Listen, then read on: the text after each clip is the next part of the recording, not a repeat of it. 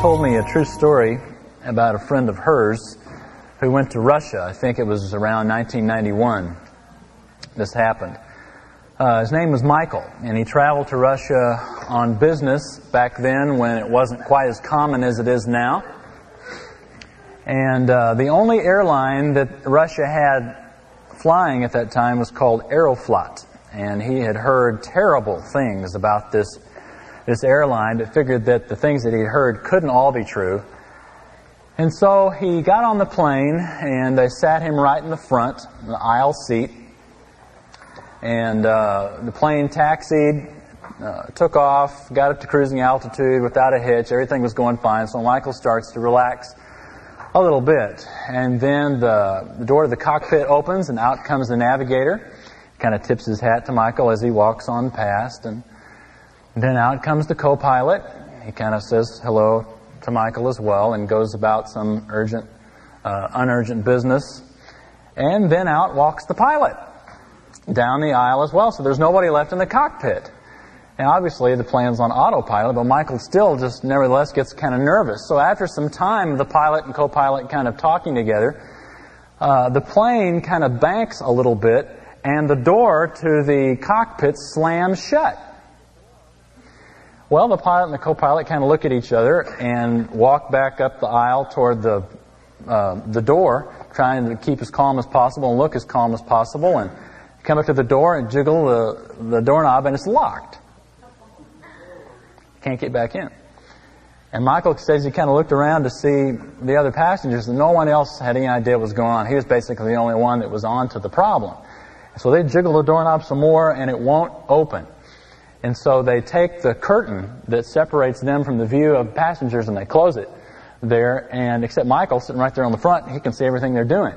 And they start pulling on that door, and they're talking to one another in Russian and trying to get the door open. They still won't do it. He picks up a fire extinguisher and starts beating the lock on the door, and it still won't open. And finally, he takes a fire extinguisher and knocks a hole in the wall next to the door and reaches in and unlocks the door.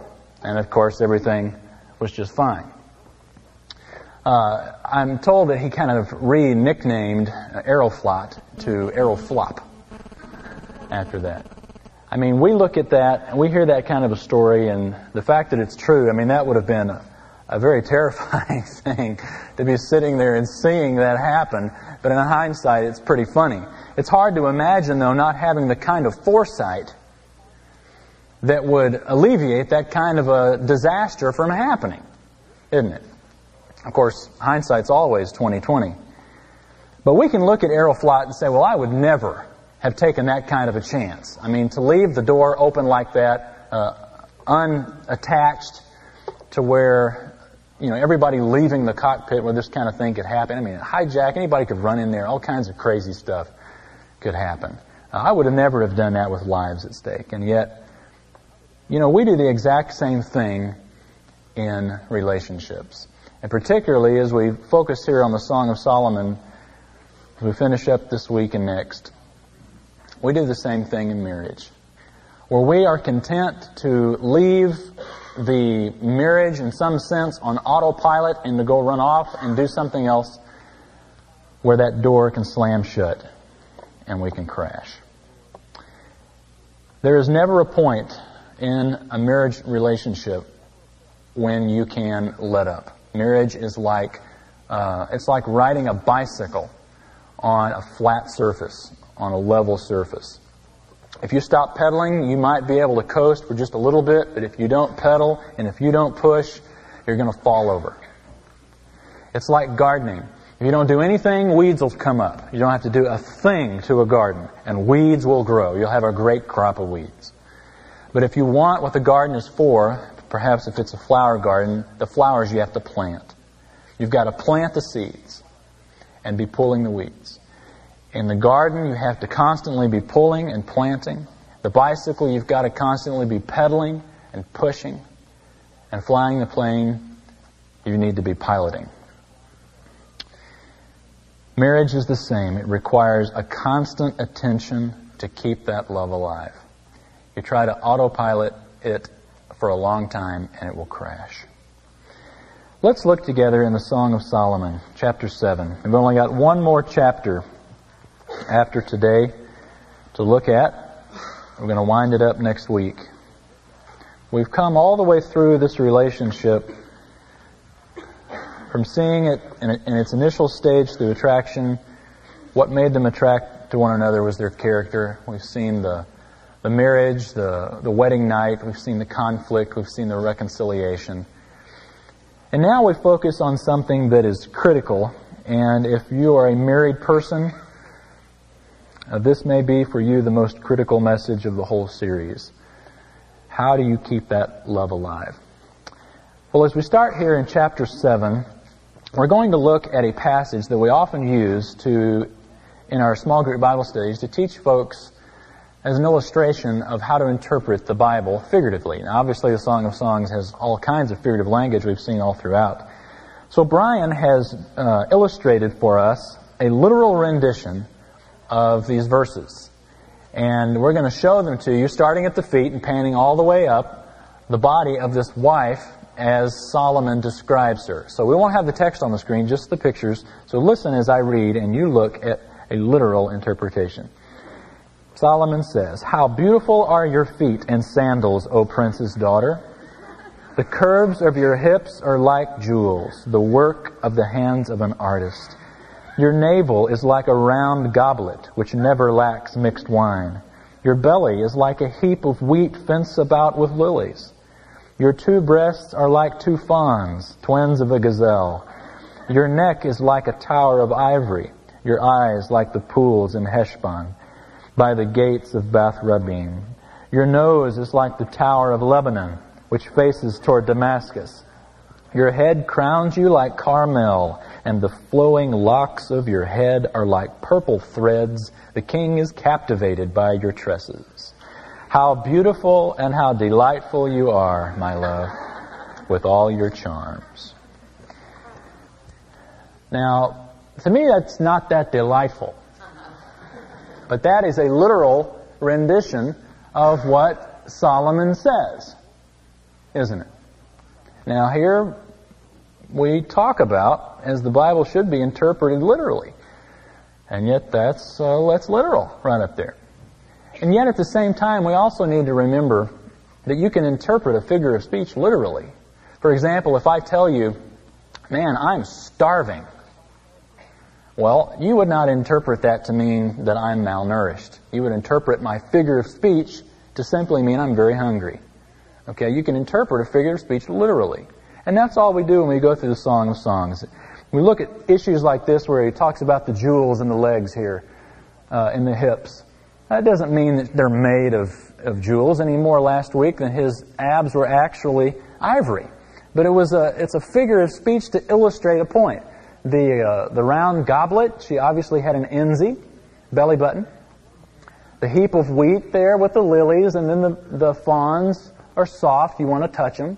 That's the illustration that we're given here as Solomon describes his wife. And there's nothing wrong with it. In fact, using the poetic language like this, in some sense, kind of softens this erotic language into something that is a little less perceived as crude or brash, you might say, or just right there honest, to a little bit more diplomatic way of saying things. Especially now, look at the text at verse 7. This is very good to be couched in figurative language. He says, "Your stature is like a palm tree, and your breasts are like its clusters. I said, I will climb the palm tree, I will take hold of its fruit stalks. Oh, may your breasts be like the clusters of the vine, and the fragrance of your breath like apples, and your mouth like the best wine." So again, using this figurative language to say something that we'd all be really embarrassed to read if he just told us right out what he was doing or what he wanted to do. The way Solomon wrote these first few verses, and as she replies here, is the exact same pattern that we see back in chapter 4 on their wedding night. And I think Solomon did this on purpose so that we can compare the two. Now, we're not going to go through, verse by verse and look at all the detail. But I say we can compare the two because we see from the time they were married to the time where is represented now, we see a growth in their relationship. For example, we don't have verse 2 up on the screen, but if you have a Bible, look at it. Your navel's like a round goblet, he says, which never lacks mixed wine. We've seen the mixed wine, the wine being the idea of celebration, of joy, and that her body, particularly her navel, never lacks mixed wine. That is not a statement that you could make on the wedding night. This represents a pattern in their life. This represents something that he could see continually. You see a maturing happening here, a maturation, if you will, that you couldn't see initially. And not only does he say it, but she does as well. We ended there at verse 9, and it's interesting where he says, "And your mouth is like the best wine." In the original text Solomon wrote this, the Hebrew text is one big long sentence. It's like she jumps in and interrupts him at the second part of verse 9. And then she starts speaking, almost as if she can read his mind, what he's thinking. She finishes his figure of speech. Regarding the wine, she says, "It goes down smoothly for my beloved, flowing gently through the lips of those who fall asleep," meaning them. Then she says, "I am my beloved's, and his desire is for me." The desire, obviously, in context, is a physical, sexual desire. I think this is this interesting verse, because it shows a progression in her mind and the security that she has in the relationship. And this, I would like us to look at this. You can see here in the first verse, we've seen 3 times she says this. Chapter 2, in chapter 6, and chapter 7. She says in the first time, "My beloved is mine, and I am his." She puts her ownership of him first in the sentence.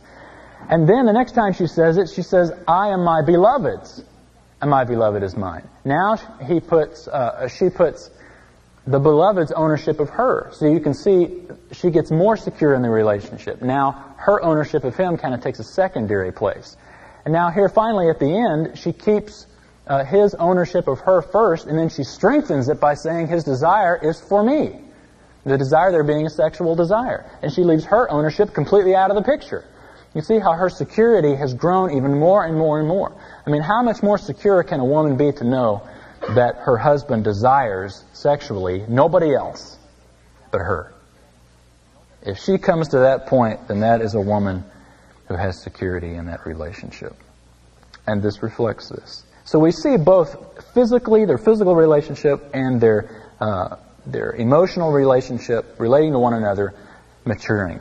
And it's written in obvious ways here for us to pick up on it, that there is growth in this relationship. And so that gives us a great principle from the text, and that is that God intended marriage and its enjoyment to grow in every area. Not just one area, but in every area. There was a neighbor, a guy who came over to this middle-aged couple who lived right next door to him. And he came over to him, and there they were with their dog standing there. And he comes up to the husband, and he says, "What's your dog's name?" And he said, "Oh, I knew you were going to ask me that." He says, "I'm terrible with names." He said, "Tell me what's the name of that evergreen shrub? It's got those little dark berries on it." And the guy said, "A myrtle?" He says, "Yeah."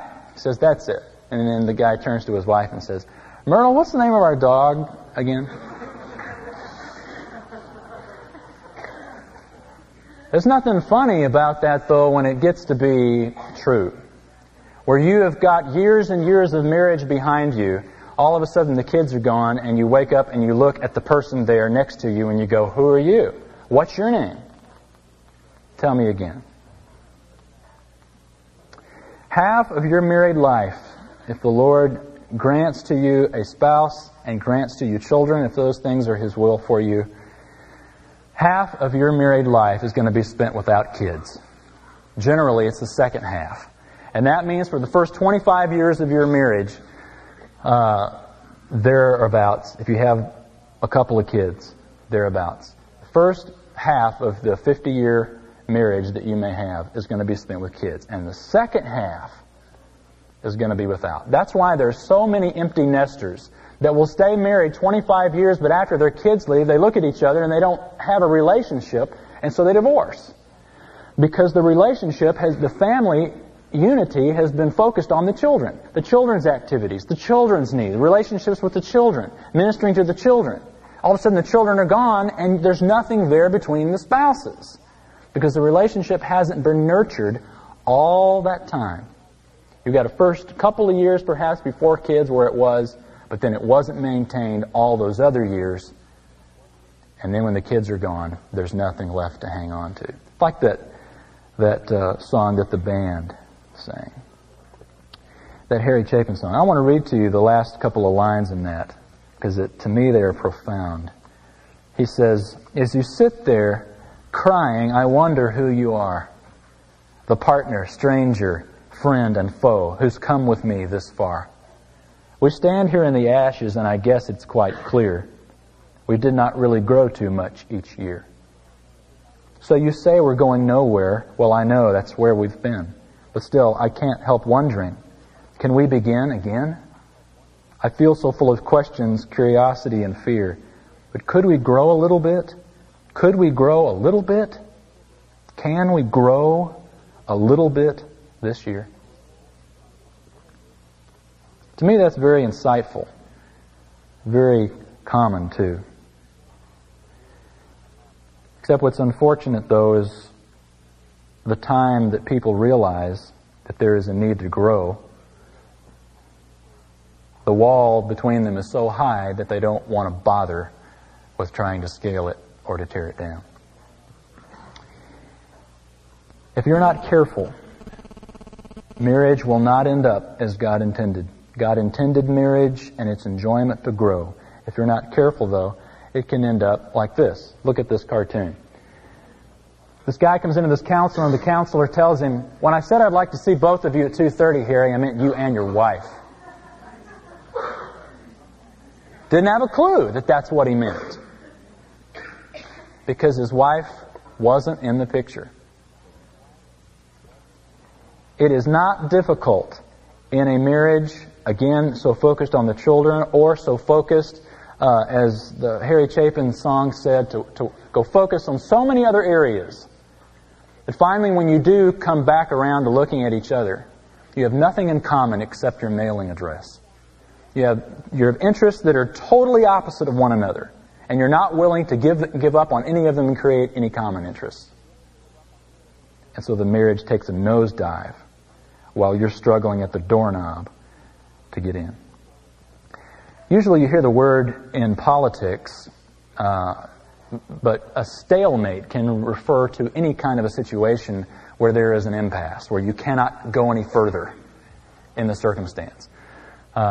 You see it a lot of times in politics, but when I thought about that word, stalemate, I thought, you know what, that could work in marriage too. It can be both the cause and the effect of a relationship. If you have a mate or a marriage that is stale, to where you're just content with the bland mediocrity, you just kind of found your niche and you don't want to have to fool with growing. I'm comfortable doing my thing, she's comfortable doing her thing. Let's just keep on and let's don't rock the boat. You have that kind of a situation and there is no growth. You have a stale marriage or a stale mate that makes it impossible to grow. So you have a stalemate. You have an impasse that you can't get beyond. It's both the cause and the effect in that sense. I want to ask you a question. See if this situation describes your home.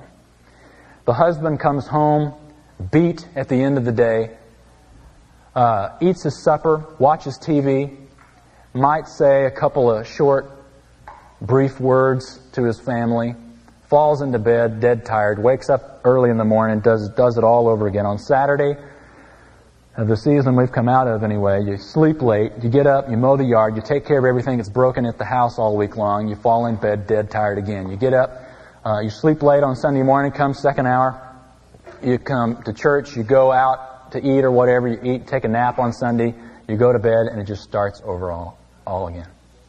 Over and over and over and over. There's no growth, just continual maintenance of the status quo. I read that Dr. James Dobson said that situation that I just described to you is the main cause for 90% of the marital breakups that happen every single year. You've got a husband in love with his job and a wife who is vulnerable, who is lonely, and with a low self-esteem. And neither of them does anything toward the other person because you're so focused on the status quo of just maintaining what you've got. You can't give up on the marital relationship. It's got to continue to grow in every single area. God intended marriage to do that. So how do you do it? How do you keep pedaling and pushing? How do you keep planting and pulling? How do you keep piloting and co-piloting? How do you keep the love alive? How did they do it? Look at verse 11. She says, "Come, my beloved, let us go out into the country. Let us spend the night in the villages. Let us rise early and go to the vineyards. Let us see whether the vine has budded and its blossoms have opened, and whether the pomegranates have bloomed. There I will give you my love." The word there, love in Hebrew, is speaking of the physical love. It's not talking about emotions. It's talking about sex. She is here essentially saying, let's go out. That's exactly what she says in verse 11. "Come, my beloved, let us go out." So here's a very simple principle that you don't have to dig very deep into this text to find. And that is to keep the love alive by regularly courting your spouse. What did she do? She initiated here a romantic excursion into the country, an extended time here to spend the night in the villages, to focus on their relationship both relationally and physically, to deepen the intimacy. A generation ago, there were 1 million people that went up to the World's Fair in New York. They had an exhibit up there that wowed people. They stood in line for hours to look at cellophane and to look at cars with air conditioning in them, to look at a mechanical robot named Electro and his little dog named Sparky. They stood in line for hours to look at these things. And I read in September that when the folks were trying to organize the state fair, our state fair, that they wanted that same kind of wow feeling. In fact, that's exactly what the article called it. How to recapture that wow feeling of yesteryear in the state fair. You know how they did it? They just repeated the formula. Now, they didn't bring cellophane out for people to look at, but they had a new kind of electronic, a big operating table. And if you went to that exhibit, you got to see it. And people were wowed at it. But it was the same formula as they had a generation ago that caused that feelings of yesteryear. In your marriage, are the feelings of yesteryear gone?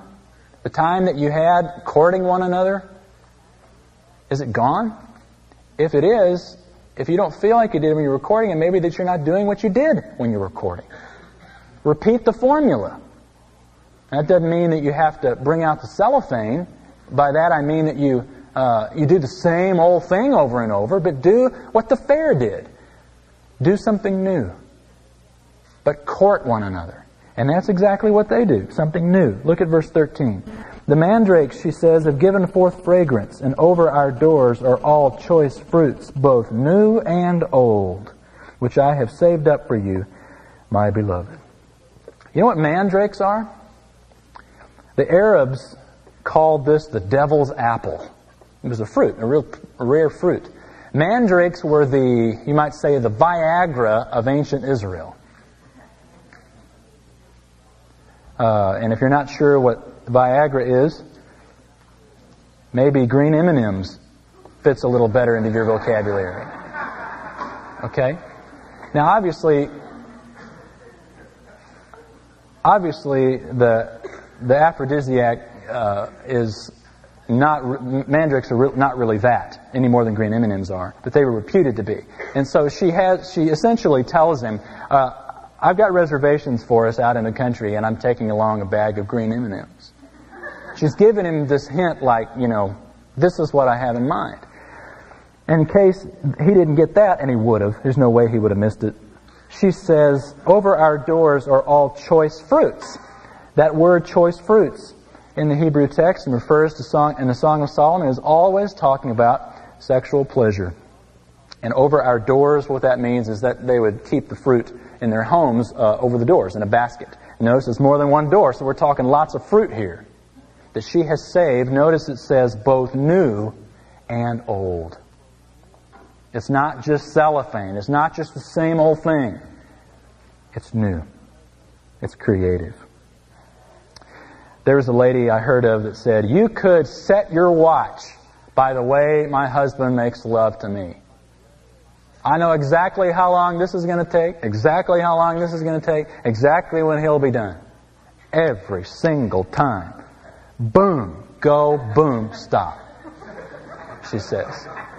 Just like clockwork. And yet that's not at all what you see here. You don't see that here. You know, that is where the rut of mediocrity comes in. Where you're content to go to the same old diner because that's where we've gone all the time. Not do anything new and different. You know, when I am hurting, as often I am, for something creative to do romantic with Kathy, sometimes I'll call a friend of mine, and Kathy's. She's a woman. And I'll say, "Look, what's something romantic and cheap that we can do?" And the last thing she told me, she says, "Well, hey, take her down and walk on Turtle Creek." So it was a great idea. It cost me $2 in gas to get down there. And we had a nice romantic walk. Kathy thought it was wonderful. And it was very inexpensive. Inexpensive days are the best ones, right? Anyway, guys, they are. Because you get to focus on what's really important. To keep that love alive by regularly courting your spouse. You know, even secular statistics show, hands down, that by far the most satisfying sexual relationship that a human being can have is one person in the context of marriage. Incidentally, that's why people who have repeated partners as they're single never find satisfaction with that. Because God didn't design there to be satisfaction with that. He designed there to be, as even the secular statistics show, God designed all aspects of marriage with one person to grow, even the sexual aspect of it, to get better and better and better, both new and old. That is because you get to know a person. And if I can use their fruit metaphor here, you get to learn what are the good apples and the bad apples in your relationship, and you leave the bad apples home. Or as I say, you toss them out before you go on your trip. You get to know somebody. It's a person that you're having this experience with. It's not just a body. It's a person that you grow deeper and deeper in love with. And incidentally, when you get to be even 70 or 80 years old, you can still have, and don't laugh, it's true, a great satisfying sexual relationship because it's not the body that excites you. It's the person as it was intended to be. And as it ought to be straight from the beginning. When we get so fouled up, our culture steers us toward just the physical. It's like trying to sit on a stool with 2 legs on it. It's got to have 3 legs. That third leg is the relationship with one another. They've got to all be there. All continue to grow closer and closer. Now look in chapter 8, the first few verses here. She continues to show the creativity. Oh, and incidentally, I want you to notice, ladies, who made the initiative here? The woman, the wife. Exactly. Now that is not a rebuke, that is an encouragement. So many times women feel intimidated to be the aggressor in the physical relationship. Don't be. Be the aggressor. I guarantee you he'll love it. Exactly like Solomon did here. She was the aggressor. But you know what's interesting? Here's another, again, showing a maturity in their relationship. Who has she desired to be the aggressor after this point? It's been him. Let his hand, may he kiss me with the kisses of his mouth. She desires him to make the initiative. But now she's the one saying, hey, let's go out. I've got mandrakes. I've got choice fruit. We'll have a great time. She took the initiative. And she continues to do so. Now, chapter 8, as she continues to flirt with her husband, she says, "Oh, that you were like a brother to me, who nursed at my mother's breasts." And by that she means a real brother, a sibling. Why? Because if I found you outdoors, I would kiss you. No one would despise me either. What's she talking about there? Well, in that culture, for a spouse to show affection to one another was, you didn't do that. But a sibling, a brother and sister, could show affection to one another. We saw this in Russia. Saw a brother and sister over there who were walking down the sidewalk holding hands. Colleen Graham was there, and she says, "Oh, isn't that sweet?" Because it's not something you see over here in America very much. Okay, it's a cultural thing. And for this culture, it was fine for brother and sister to show affection. She is saying that she wants to continually show this husband of hers so much affection, she don't want to limit it to just in private. She says, "I wish that when we were out in public, you were like a brother, so I could kiss you and no one would say, quit that." She wants to continue that even in public. But notice also verse 2, in private. She says, "I would lead you and bring you into the house of my mother who used to instruct me. I would give you spiced wine to drink from the juice of my pomegranates. Let his left hand be under my head, and his right hand embrace me. I want you to swear, O daughters of Jerusalem, do not arouse or awaken my love until she pleases." Literally, she's telling the daughters of Jerusalem there, why should you arouse or awaken my love? She's essentially asking, why, after I have held up to you what marriage can be, showing you all throughout the book, and remember, this is not the first time we've seen this phrase. She turns to the single ladies again and says, if you can have it like I've got it, why blow it? Why not do it right? Go ahead and do it right. Why would you arouse or awaken it before it's time, until she pleases? Do it right and have what I have. She is in essence saying it is worth the wait to do it right. So she encourages them in that way. There was a wife standing in the front yard, and every day she noticed that the neighbor would come home and would meet his wife at the doorstep and give her a passionate kiss right there on the door. Everybody could see it. And so she turns to her husband and she says, "Hey, how come you don't do that?" And he says, "Well, honey, I hardly even know the lady."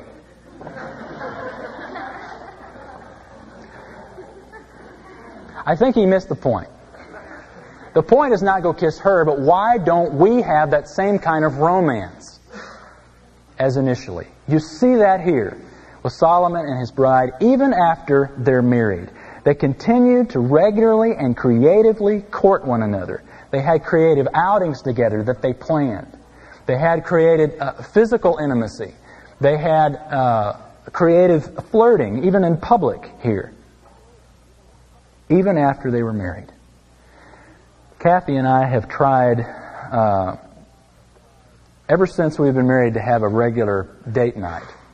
I try to do it once a week. Since kids have come along, it's a little more hit and miss, more hit than miss, thank goodness. But even more important is it with the children, so you still focus on the marriage. But I think it's also important not just to do it on a weekly basis, but also to do it, have an extended time like they did, kind of spend the night someplace. You know, every time I say this to somebody, they give me the look like, "Oh, geez, I mean, you know, we don't have time to do that. We don't have money to do that." Yes, you do. You do. If you don't have time to do this, if you're too busy to court your spouse, then you're too busy to be married. And something needs to go. And it's not the marriage. It's whatever is keeping you from courting your spouse. You know, if you saved up $2.50 a week, think about it. You probably spend that in Cokes.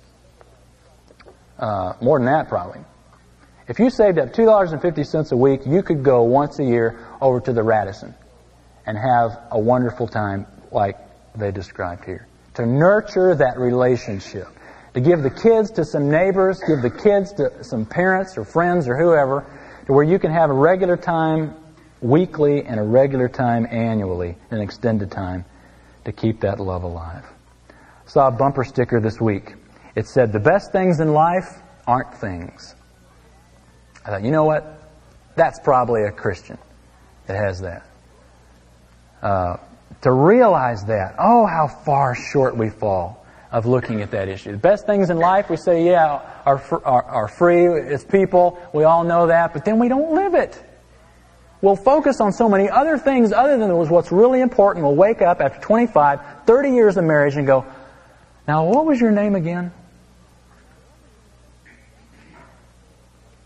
Josh McDowell gave the commencement address to Biola University this past May.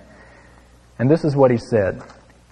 This was the whole message, okay? He said, "My commencement message to you is this. Always pursue an intimate love relationship with your spouse and spend time with your kids. God bless you." And then he sat down.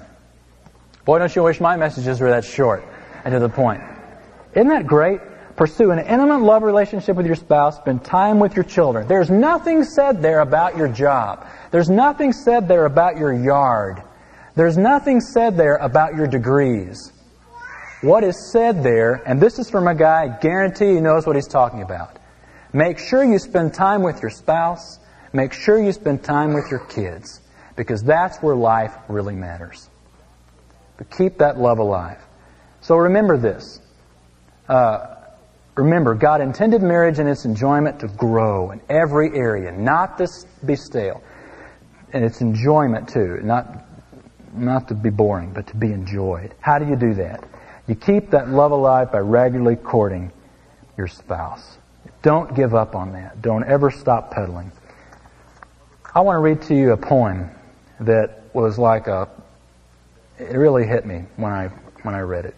I don't know the author. Author is unknown. It's called The Wall. It says, "They lived with such a heavy barricade between them that neither battering ram of words nor artilleries of touch could break it down. Somewhere between the oldest child's first tooth and the youngest daughter's graduation, they lost each other. Throughout the years, each slowly unraveled that tangled ball of string called self. And as they tugged at stubborn knots, each hid his searching heart from the other. Sometimes she cried at night and begged the whispering darkness to tell her who she was. He lay beside her, snoring like a hibernating bear unaware of her winter. He climbed into a tomb called the office, wrapped his mind in a shroud of paper figures, and buried himself in customers. Slowly, the wall between them rose, cemented by the mortar of indifference. One day, reaching out to touch each other, they found the barrier they could not penetrate, and recoiling from the coldness of the stone, each retreated from the stranger on the other side. For when love dies, it is not in a moment of angry battle, not when fiery bodies lose their heat. It dies panting, exhausted, expiring at the bottom of a wall it could not scale. So the secret is, don't let the wall rise. And I don't know where you are in your relationship, but if that wall is there, and if it to you is a stalemate, if it's an impasse, if it's something you've tried, you feel like you can never get over, I have one verse of Scripture written by King David that will challenge that thought. King David said, speaking to God, "With your help, I can advance against a troop. With my God, I can scale a wall." When I read that poem, I thought about that verse. With my God, I can scale a wall. And I know that there are those of you who are here today who walk in, who paint on the smile, who say, when asked how you doing great, never better. I don't care what it is, be it a wall in a marriage or any other aspect of your life. You can try all your life to get over that by yourself, but you will lie expiring at the bottom of a wall you could not scale unless you try it with God. And if you can't do it alone, get some professional counseling. Don't bring your dog. Both come together. And God will help you over that wall if you come to Him on His terms. Let's pray. Father, we need this fresh reminder today. I know I do. To keep the love alive by continually romancing and courting that one whom we vowed to do that with, standing there in the altar in front of you, in front of friends, many years ago. Lord, I know that there are hurting people hearing my voice right now.